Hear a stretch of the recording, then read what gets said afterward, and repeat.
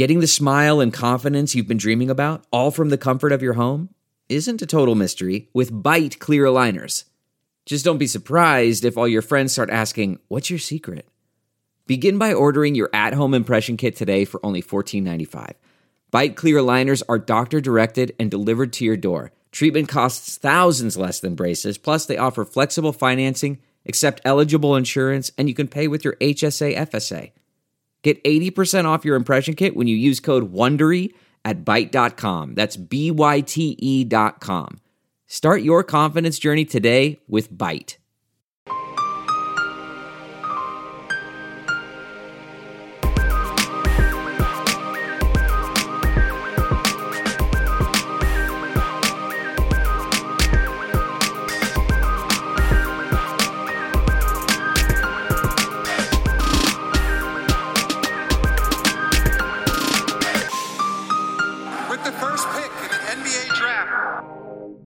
Hello and welcome back to the Prep to Pro NBA Draft Podcast.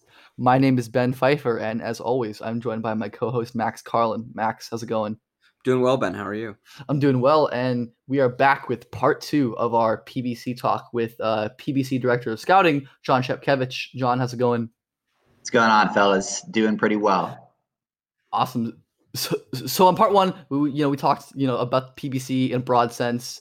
Just all about Pro Basketball Combine, and then we started talking about John's PBC film rooms, his remote film rooms with these prospects, and we're going to continue talking about some more examples of those that stood out and what we can take away from them. Talk about the future of PBC, and then more assorted things as we do. So let's just get right back into it. As sports keep coming back, so does your chance to bet on them with our exclusive wagering partner, BetOnline.ag. Major League Baseball will soon be in full swing, and there are no shortage of ways to get in on the action. BetOnline has all the odds, futures, and props for you to bet on. Also, tune in as Floyd Money Mayweather joins the BetOnline team in a new segment called The Ice is Right, where he talks about his expansive jewelry collection. He'll give you the chance to win some great prizes and bet on the cost of his bling. Visit BetOnline.ag to check out all the odds and up-to-date sports news. Don't forget to sign up and take advantage of all the welcome back sports bonuses. BetOnline, your online wagering experts. Yeah, so the next guy that we're going to talk about a little is Arturas Kurucs, who we've kind of sung the praises of before on this podcast as a combo guard who's really a sensational shooter. I found his film room to be really fascinating because it was a kind of look into the mind of a shooter that you don't really get. And so something that's always been kind of curious to me is what goes into the decision of, say, hopping into a shot or stepping 1-2 into a shot. Guys certainly have preferences, but I think you'd be hard pressed to find a guy who does 100% of the time.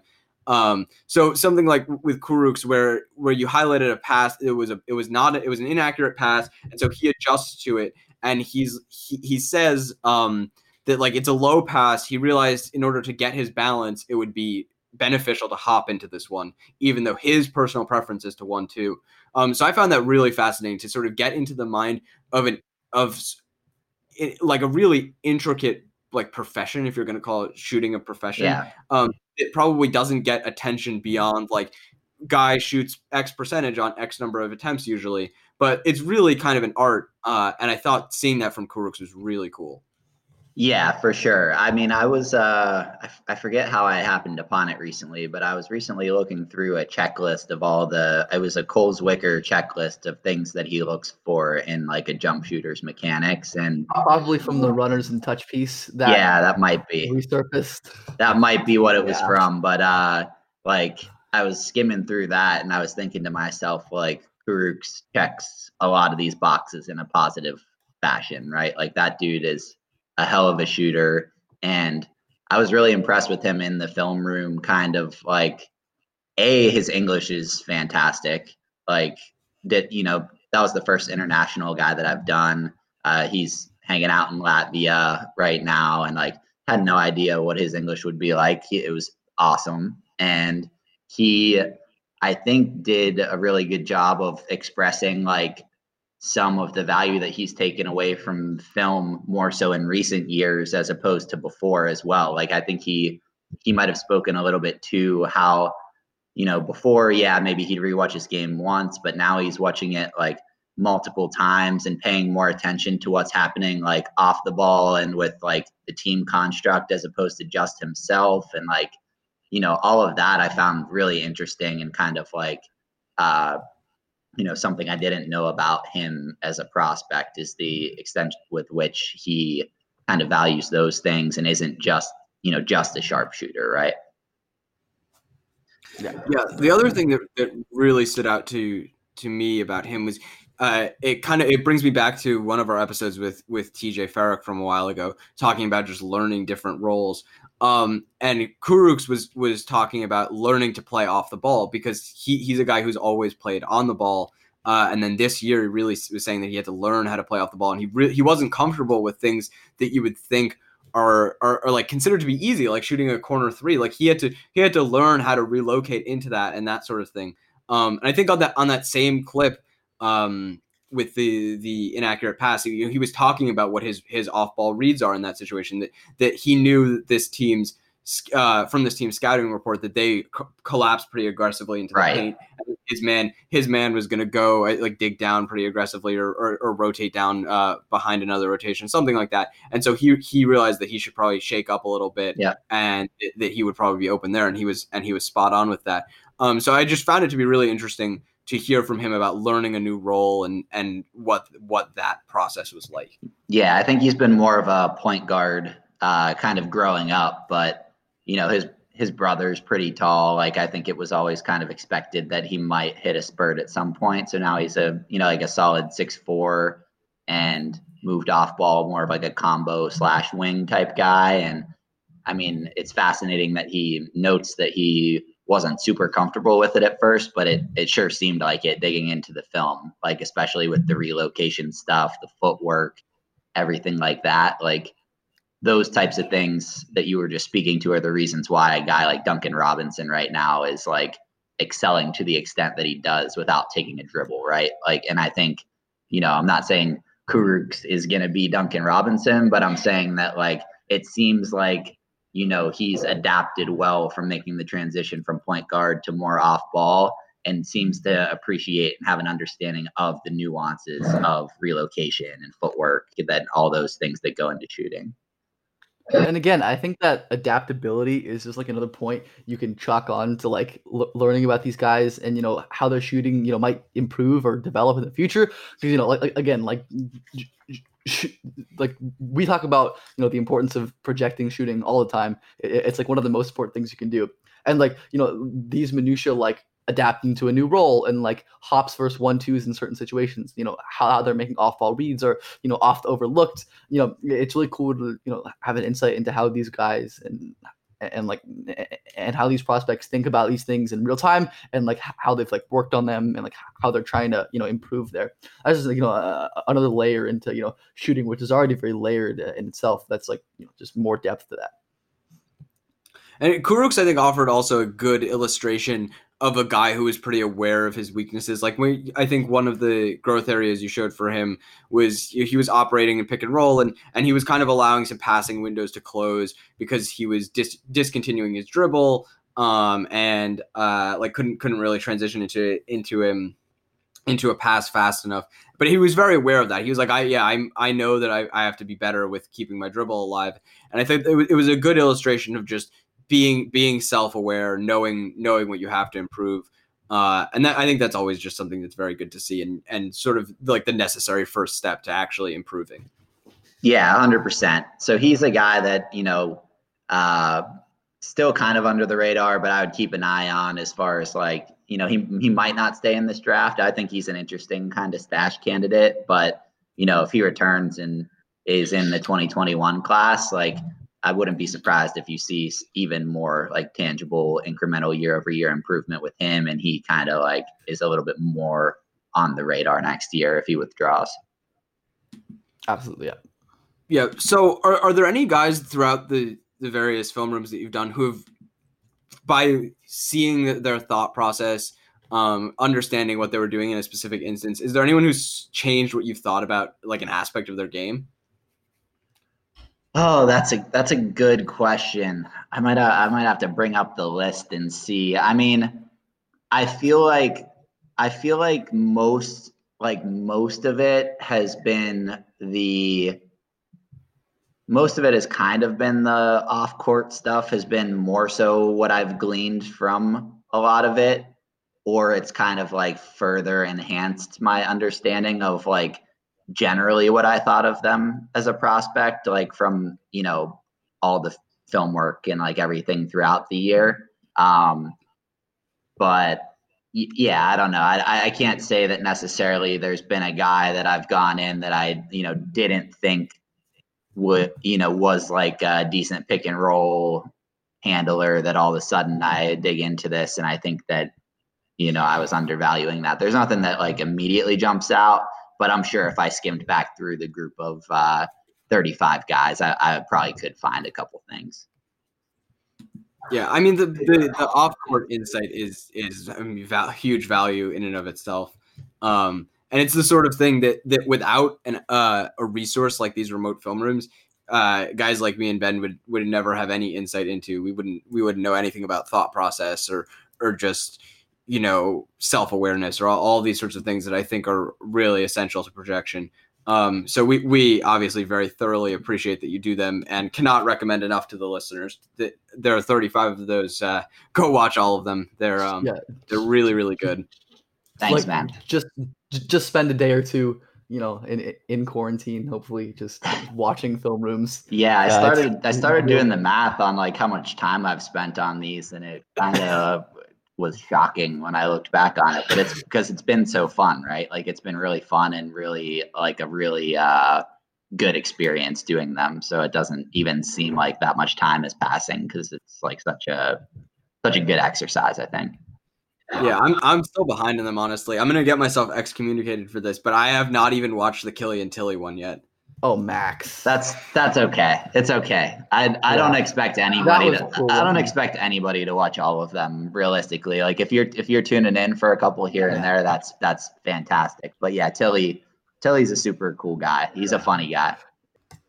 Yes. So, the Killian Tilly one that stands out to me, a play that stands out was it was against Oregon where Petrusev was stealing in the post with Woolridge with the ball, and then Tilly flashes to the free throw line and immediately enters to him for a layup. It's just interesting to breaking down like his process of it's just like an automatic in that offense where there's a steal, you flash and high low.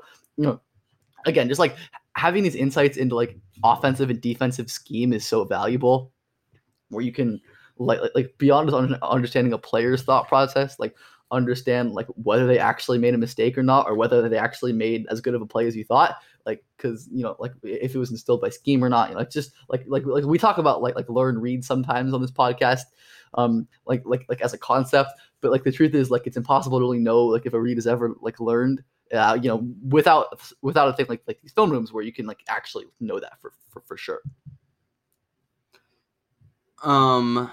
Should we move on now to just the future of PBC? What's in store after a year full of uncertainty and an inability to conduct in-person combines? Yeah, for sure. So, obviously COVID has thrown things up in the air for us. We've kind of been, for a while waiting on how the NBA adjusts to the situation to kind of determine, what our next steps might be. But, as of right now, it's seeming like, chances are slim to none as far as a 2020 PBC, unfortunately, just given the fact that, NBA team personnel are not traveling for the foreseeable future. It seems that an NBA combine is unlikely to happen. We're still like evaluating some potential options here and there, but it's looking pretty unlikely, unfortunately. But just as far as like what the, future plans are, one thing that we are kind of looking into, and I think this might have leaked out at some point, is that we're looking to potentially add like a free agent mini camp element to the PBC, which I think could be quite interesting for, some young guys that are looking to kind of make that transition if they started their career overseas, maybe coming back across the pond and making their way into the NBA or the G League, even vice versa. If someone's tapped out in the G League and looking to make more money overseas. Maybe some of these NBA vets that for example, some of these guys that you've seen brought back on board for the bubble rosters, right, that were kind of sitting around waiting for a call, like maybe getting some of them in the mix. So we're looking to potentially expand and add that free agent minicamp element in 2021. So that could be pretty exciting. And, potentially you could see some of your favorite prospects from the past few years that haven't yet made their way into the NBA, taking another crack at it, in that environment. Yeah, that sounds like a great way to get Charles Matthews back in front of NBA eyes. Yes. And I feel like I feel a moral obligation to put Charles Matthews' name out there and try to get NBA teams interested in him. No, for sure, man. Guys that, he obviously was dealing with unfortunate injury circumstance, but that's a perfect, potential candidate for something like that, right? So I think that could be pretty exciting and pretty interesting, again, to see guys in a kind of unique environment like that. And so that's been in the works, been kind of planning that out. And we were thinking about trying to execute it in 2020, but, with everything going on, keep a lookout for that in 2021, potentially.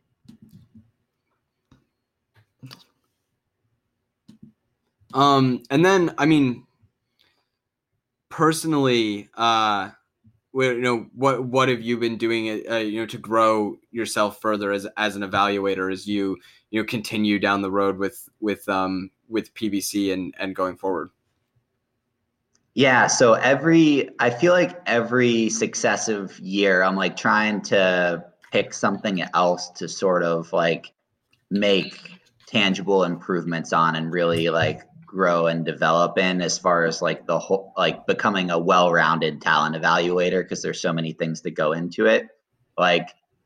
You can't be a master of all by any means, but you can continue to make those incremental steps. So for me, I've gotten kind of close on a handful of NBA opportunities here and there over the past few years. And one thing that has been a missing piece to the puzzle for me for some of those opportunities has been my experience with data science, right?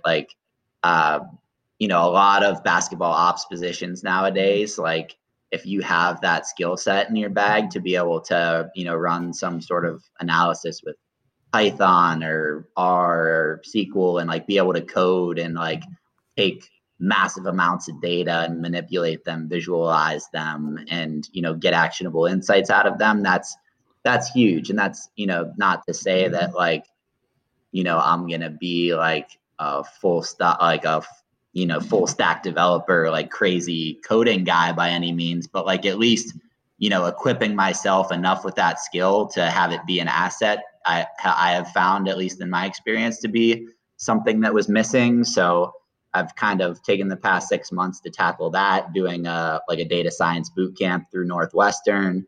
You guys are still young, so I would recommend, while you're in college, if you have an opportunity to dabble with that, even if that's not your main course of study, I would recommend it, because it's definitely something good to know, whether you're getting into basketball or not. It's just a good skill. So I would definitely recommend that.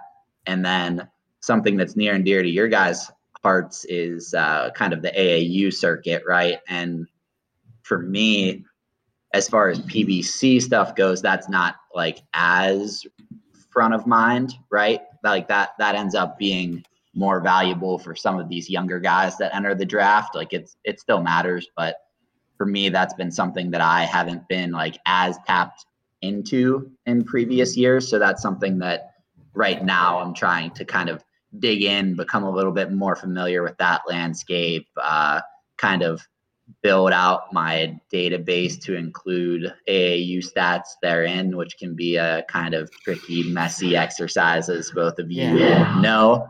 So I'll keep you posted on that. But, just kind of trying to, find these minor ways to become more well-rounded, continue to improve, while also maintaining and growing relationships and forming new relationships in the industry.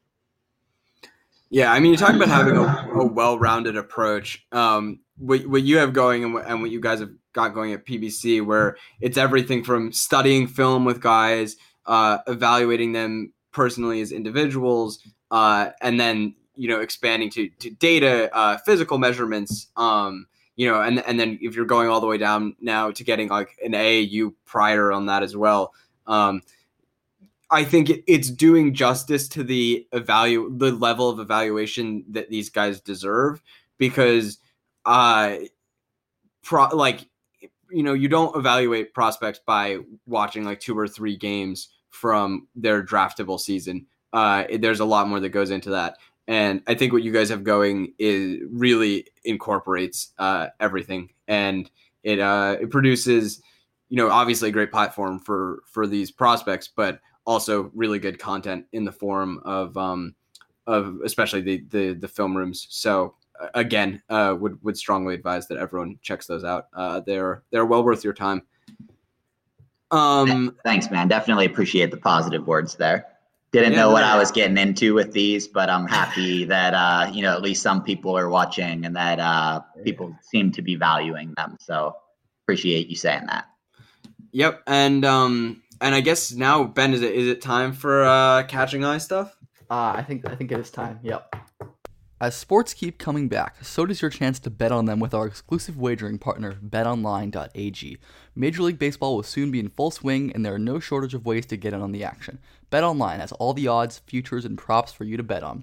Also, tune in as Floyd Money Mayweather joins the BetOnline team in a new segment called The Ice is Right, where he talks about his expansive jewelry collection. He'll give you the chance to win some great prizes and bet on the cost of his bling. Visit BetOnline.ag to check out all the odds and up-to-date sports news. Don't forget to sign up and take advantage of all the welcome back sports bonuses. BetOnline, your online wagering experts.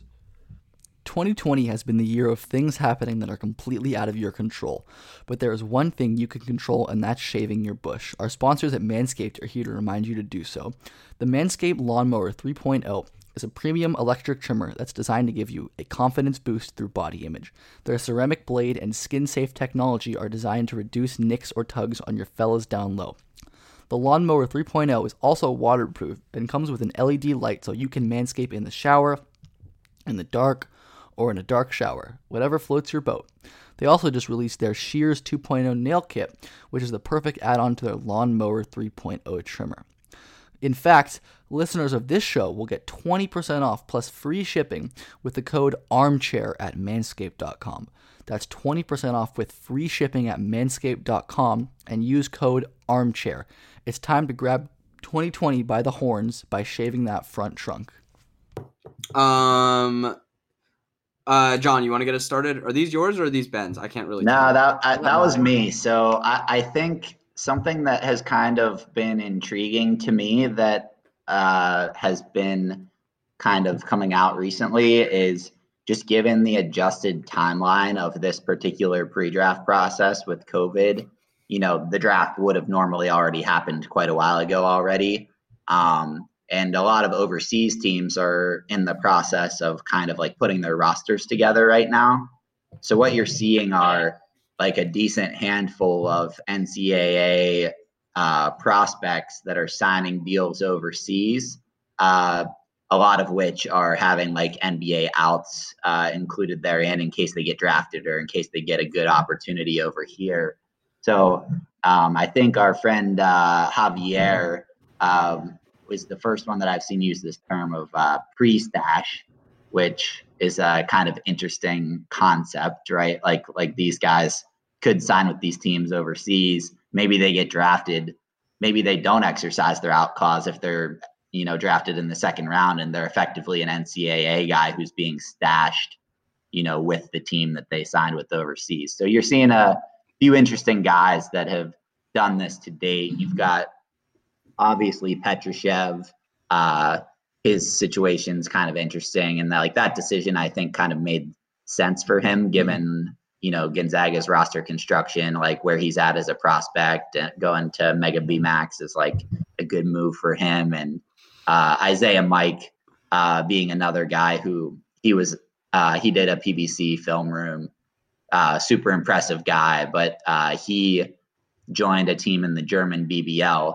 So both of those guys have the potential to, stay in the draft up until the deadline and then withdraw at the international deadline now, which I think is like right at the beginning of October. So they could either be in this class or become auto eligible next year. So kind of wanted to hear your guys' thoughts on that. And then there's a few other, seniors that have signed overseas, like Stephen Enoch from Louisville is in the Spanish ACB. Markel Johnson is in Turkey. Cam McGriff in Belgium. Jamarcus Kennedy, Italy. And John Axel Goodmanson and the German BBL. A few of those guys have done film rooms. So, like, I'm just curious what you guys think, like, of this whole kind of new sort of situation and like the adjusted timing and how these prospects are handling this. It's really fascinating. It's like, I guess, like, not really, but kind of a loophole to extend the early entrant deadline. I mean, also, it's like all these, like, more interesting, I think, for the non-seniors. Like you mentioned, the seniors also, friend of the program, TJ Holyfield. Right. Like, quite a few guys have made that leap, and it makes sense. It makes sense for these seniors, especially, to find some sort of security in a world lacking any sort of certainty or security. Yeah, I think it's fascinating for like Mike and Ben Petrusev, these underclassmen who have basically like kind of tried to find their own security overseas instead of, because it's, though college basketball, we don't really know what's going to happen with college basketball in a couple months. It's impossible to know what's going to happen. And, as optimistic as you are, I think there's a very legitimate chance that the season is like very abbreviated, or maybe doesn't even happen. But so, like, trying to secure some sort of, certainty, especially for guys like Petrusev, who probably, a guy who's already like by like mainstream college basketball analysts considered one of the best players in the country, doesn't really have much room to go up at this point, I think. Right. Maybe if he stands out at Mega BMAX, which, like I said, is an interesting fit, especially considering like Mega status, like I talked about before, as like a prospect factory. Yeah, it's interesting. A potential for him to boost his stock in a different kind of way. I mean, it makes sense. Like, I get why these agents are directing their clients in this way, to try to like just give them the best chance of their future. I think it's pretty fascinating, and it's like it makes sense why a lot of these guys would do that. Yeah, I'm really intrigued by it. I mean, like, with the Petrusev to Mega thing, like, yeah, I think that makes sense in the sense that there are always going to be eyes on Mega. Like, it's a good spot to just stay in view of NBA evaluators. And they have a strong track record with the development of big men. So I think that definitely makes some sense. The like Isaiah Mike thing is really interesting, because going back to the like Terrence Davis thing, where Terrence Davis essentially chose to go undrafted, I think with the 58th pick or something like that, perhaps a team is not interested in Isaiah Mike if Isaiah Mike wants to come into training camp and compete for a roster spot, or even if he costs a two-way or something like that. But Isaiah Mike, who is stashed in Germany, playing in a pretty high-level league, and just developing over there, not taking up a roster spot, as a guy with his size and shooting ability, as something that's just coveted in the NBA, I could definitely see that having some appeal, where you've got a pre-made stash in a pretty good spot, that's not going to take up any current NBA resources. I think that could make him actually more appealing as a prospect. I could definitely see that being the case. And I think he's one of the guys as well who you mentioned is a father. So going and already securing what probably amounts to pretty decent money, I think makes a ton of sense for him. And it, whatever agent came up with this approach to the draft is doing a really good job, because it is really inventive and a I think smart way to capitalize on a weird situation with all these messed up deadlines. For sure. I mean, I think it's really smart, and like it's kind of best of both worlds of like giving you, maximum sort of flexibility in his case, while still you know, getting that certainty as well of like the financial income and whatnot, right? Like Ben, the point that you brought up about college basketball being really up in the air, like I thought that, the withdrawal deadline kind of went mostly chalk as far as who stayed in and who didn't. I kind of thought I was kind of expecting to maybe see a few more guys kind of explore this, like few more underclassmen explore this kind of route, given the uncertainty for college basketball, because I think we're going to see with college sports, it's a little bit more difficult to pull off and execute than it is for like a professional league based on a lot of different things.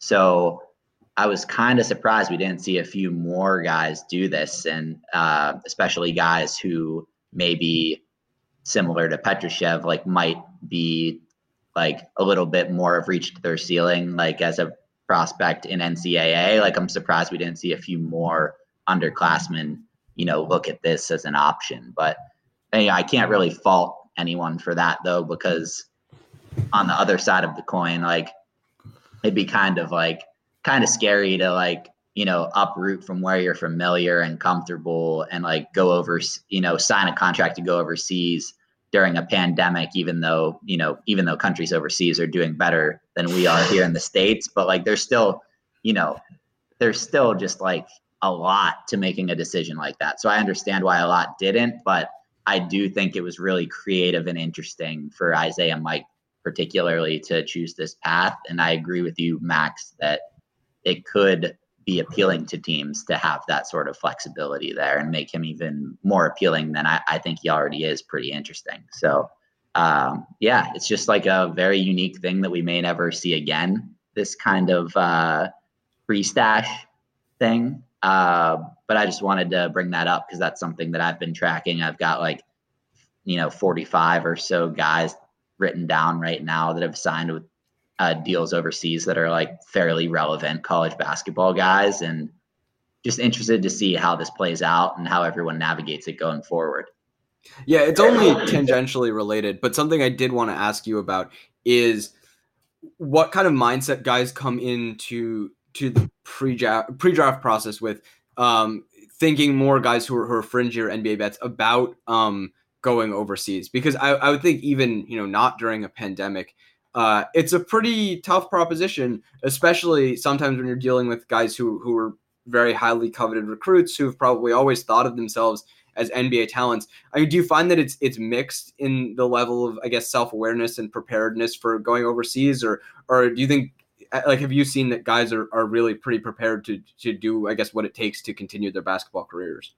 I'd say it's a mixed bag. I mean, there are some people that like you have some guys that are like have the mindset NBA or bust, and that mindset can make it a little bit difficult for like agencies who are interested in them as a talent. Like, you don't want to bring on a guy and give him like false impressions of like, we're going to get you to the NBA if that's not realistic. And then you just get fired as an agent like pretty early on because of that. Right.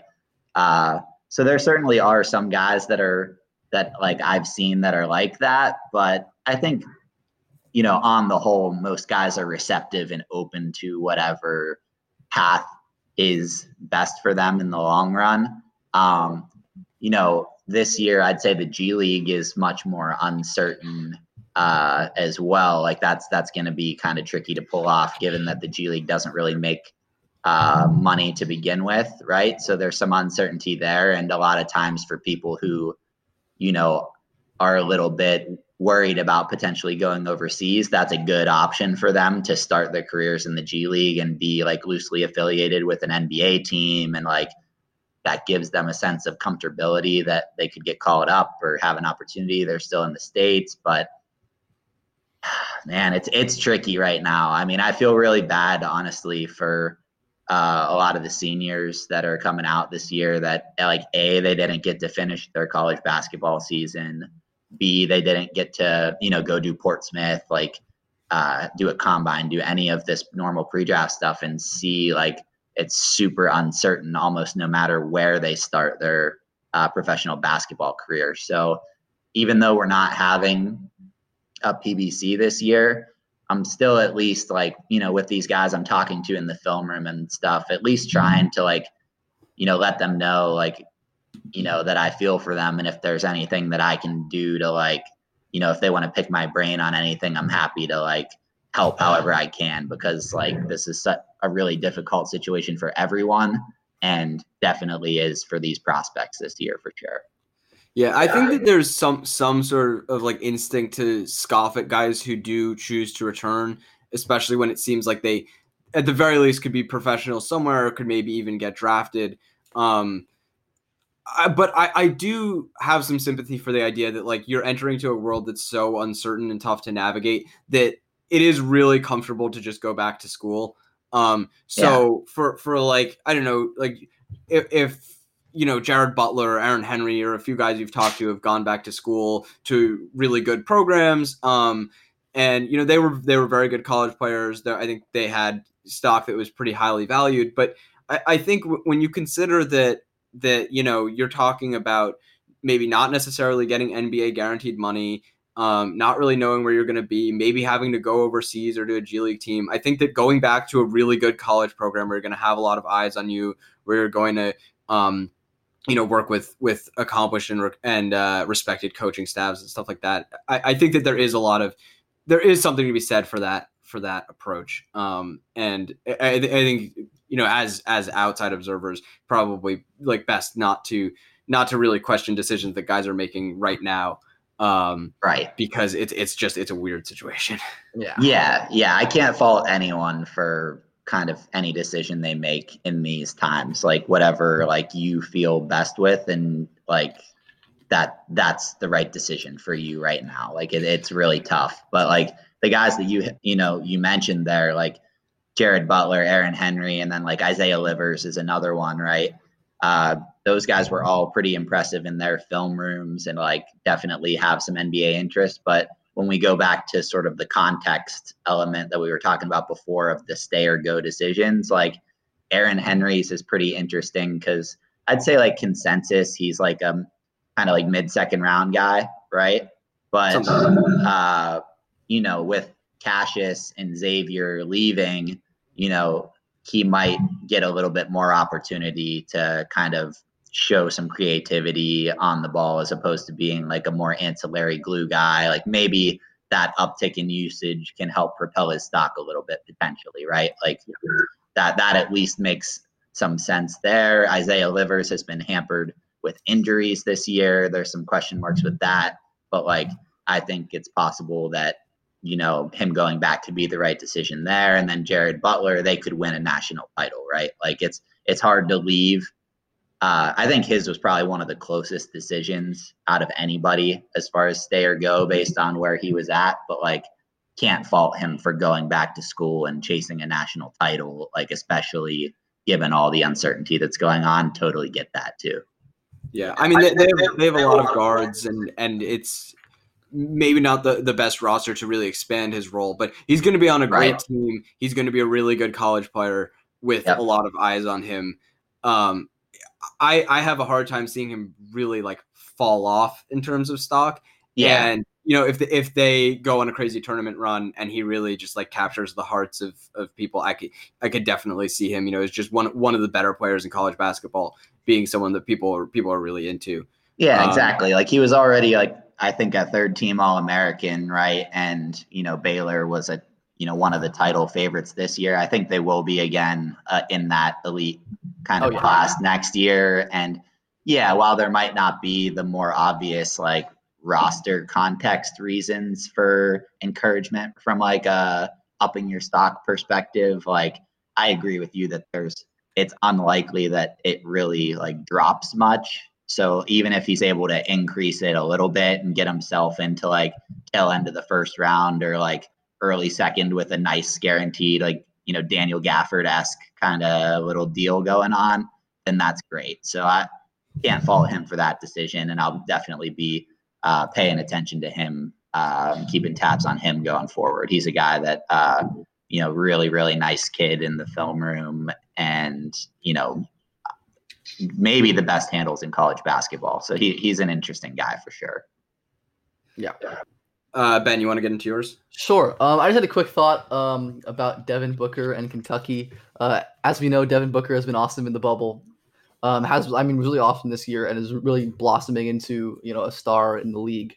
Even though plenty of unaware NBA people will make light of these improvements that he's making that he made 2 or 3 years ago. That's been belabored to death. But yeah, I just like in terms of a draft context, another one of these guys, these Kentucky guys that was pretty exclusively off ball, like a curler on screens kind of shooter type. And now Devin Booker is like a legitimate primary for a team that might sneak into the playoffs in the West. It was funny. I don't know if he said this on Twitter or in a group chat, but our friend PD, friend of the program, somebody asked what can we learn from Devin Booker? Was there any way to see this coming? And the thing he said was have access to UK practices, and it's really true. Because there's. I think that, and just valuing the pre-college and other samples. I mean, there's so many examples of these Kentucky players that just had these skills hidden that ended up showing these at the pro level. Booker, of course, Jamal Murray's another one in the same ilk. Karl Anthony Towns, obviously predicting him to develop into maybe the best big man shooter ever was unrealistic. But even if you watched him play with his Dominican Republic team, he was more of a shooter than he was at Kentucky. Even PJ. Yeah. PJ Washington has flashed showed passing on the move this year that was there in spurts, but not really at Kentucky. And there's negatives. I mean, those the positives, also negatives. A guy like EJ Montgomery, who is a pretty exceptional on ball passing and handling big in high school, who is a rebounder scrapper in college. The obvious application here is Tyrese Maxey, who off the malign for his low 3-point percentage, and that's really the main thing. The main thing people knock him for in the mainstream. Again, just beyond all of the reasons that we've talked to death about believing in Maxey. His 3-level scoring, the sound team defense, believing in the shot. Just the fact that he played at Kentucky and adjusted to a whole new role in very quickly is, I think, good reason to not blanket assume that he's going to improve massively in the NBA, but it's a serious consideration. So yeah, just that using that Devin Booker point to build off that, trust Tyrese Maxey. Some team's going to get him in the late teens, and people are going to wonder why why he fell when he's an all-star in year 4. And yeah, I mean, what was I forgot what I was going to say. The thinking about film rooms and adapting to new roles. Maxey did a film room with Schmitz, and he did talk about how it was difficult adapting to being an off-ball player because it's not something he's done before. He's been an on-ball player for his entire life. And I don't want to pretend that Tyrese Maxey is a brilliant pick and roll ball handler. He is decidedly not. Coming into the year, he the main concern that I had with him was that he was not a good pick and roll player, and that I thought that he was more of a combo guard.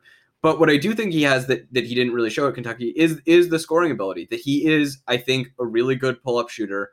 And maybe not crazy percentages out to 3, but good. And that his intermediate scoring game is really, really exceptional in a way that was kind of surprisingly muted at Kentucky. So I think that there are things that Tyrese Maxey didn't show the extent of his ability at Kentucky. And I'm a huge believer in him. I think that he is going to come into the league and be shooting just fine and be a pretty competent scorer. And I think it is going to surprise people a ton. I'm with the idea that Tyrese Maxey's Kentucky sample should not be overvalued. Yeah, I mean, that definitely makes sense, and I think it again comes kind of full circle to some of the stuff we were talking about earlier with the value of the combine scrimmages and stuff. Maybe if you had Maxey having a normal pre-draft process and going and working out for teams and being pitted against other guards in this class, and you saw him in those environments or saw him at the combine scrimmages or whatever, that could leave an impression for teams and kind of you could see some of those things that we know from previous samples more on display in those less structured environments, right? But like, unfortunately, we don't get to see that. But yeah, like, it all, again, comes back to context, and it seems like you guys have a good sort of view of that in his particular situation. And like, we need to keep in mind with all these one and done guys, like, the sample is so small that you can't put like too much weight in like the statistical sort of outlay for some of these guys after, 30 games, right? Yeah. Like, their first NBA season is going to be more games played than like we have data available for them through their first season plus AAU, right? Like, so, I, like you said, of course, you'd love to be able to sit in on a Kentucky practice and see, Devin Booker, what he can really do and stuff. And like, NBA teams obviously have great relationships with Cal, right? Like, so they probably are able to trust Cal and glean some insight from him beyond what you see just on the court. So I think teams are probably doing that due diligence there. And I'm sure that like Cal has great things to say about Maxey. So we'll see how these things play out. It's hard to say from the outside looking in on those types of things, but you're definitely thinking, I feel like you're definitely thinking about and considering the right, layers of context. Okay. And then, I guess we'll close this out on a somber note. So yesterday I was watching, Marko Simonovic for Mega Max, and he was playing against, I think it's Zvezda is what it is. So he was playing against Michael Ojo, of course, and Ojo was just kind of manhandling him for the first few minutes of the game. And it's just like every single time you watch Michael Ojo, I think it's striking how superhuman he was, I guess. And so then it was really awful to wake up to the news today that he died while training today. Yeah, it's just for, a healthy 27-year-old to drop dead while practicing to play professional basketball is really heartbreaking. And by all accounts, was a wonderful guy. I know Trent Forrest put out a video that Ojo had sent them, just being very congratulatory and supportive. And it was really a tough watch. So yeah, I just wanted to say, rest in peace to Michael Ojo, to send thoughts to his family, his friends, his teammates, and just to, appreciate the life that he led. And how, he really did. He did appear larger than life at all times. And it's sad to see him go, for sure. Yeah, and just truly an incredible human, like you said, by all accounts. Just all left such an impression on like not only like basketball nerds like us who are watching him, and after that, Florida State fans, his teammates. There's an awesome, I think, like 7-ish minute on YouTube that I'd recommend everyone goes and watch, of like him making a traditional African dish with one of his coaches, I think. And it's just it's so fun to watch him. I watched that this morning. It was really fun. Yeah. It's so sad, man. I got into a little bit of a rabbit hole this morning of like watching videos like that, and the ACC network put out a really good one that was like a feature done on him when he was at Florida State. And I reiterate everything that you guys just said there. Like that was the year before I really got into the PBC and like where he would have been on my radar and whatnot. But I am, familiar with him, and by all accounts, seems like he was the nicest dude ever. So that really hit hard this morning. And I, reiterate everything you guys said about that, and just really tough day for the basketball community. Yeah. So rest in peace to Michael Ojo. And with that, I think, unfortunately, somber note, but yeah, that's all we have today. Thank you so much again to John for joining us for these couple episodes. It was super fun having him on, learning a bit more about his process and about PBC in the future. You can follow John personally on Twitter at John Chep. Follow the PBC at Pro B-Ball Combine. And John, is there anything you want to plug or say before we end? No, that's all I got, guys. I just want to say I appreciate both of you. Keep doing what you're doing. I know you guys put in a lot of work behind the scenes here, and out there in public. Like, obviously you guys are very detail oriented and really dig into things, and obviously just love basketball. So really appreciate that. Appreciate you guys having me on, and looking forward to seeing who you guys have on next and continuing to tune in. Yeah, well, thank you so much again for coming on. Everybody, go watch all of the PBC film rooms. I mean, like, even if you're not looking to, take away in depth, they're just fun to watch. And even if you're tangentially a fan of college basketball or the draft of these players, it's certainly worth your time. So yeah, make sure to follow the pod on Twitter at prep2propod. You can follow Max on Twitter at Max A. Carlin. Follow me at Ben_Pfeiffer_. And unless there's anything else either of you want to say, I think I'm going to call it. All right. So have a good day, everyone, and we'll see you later.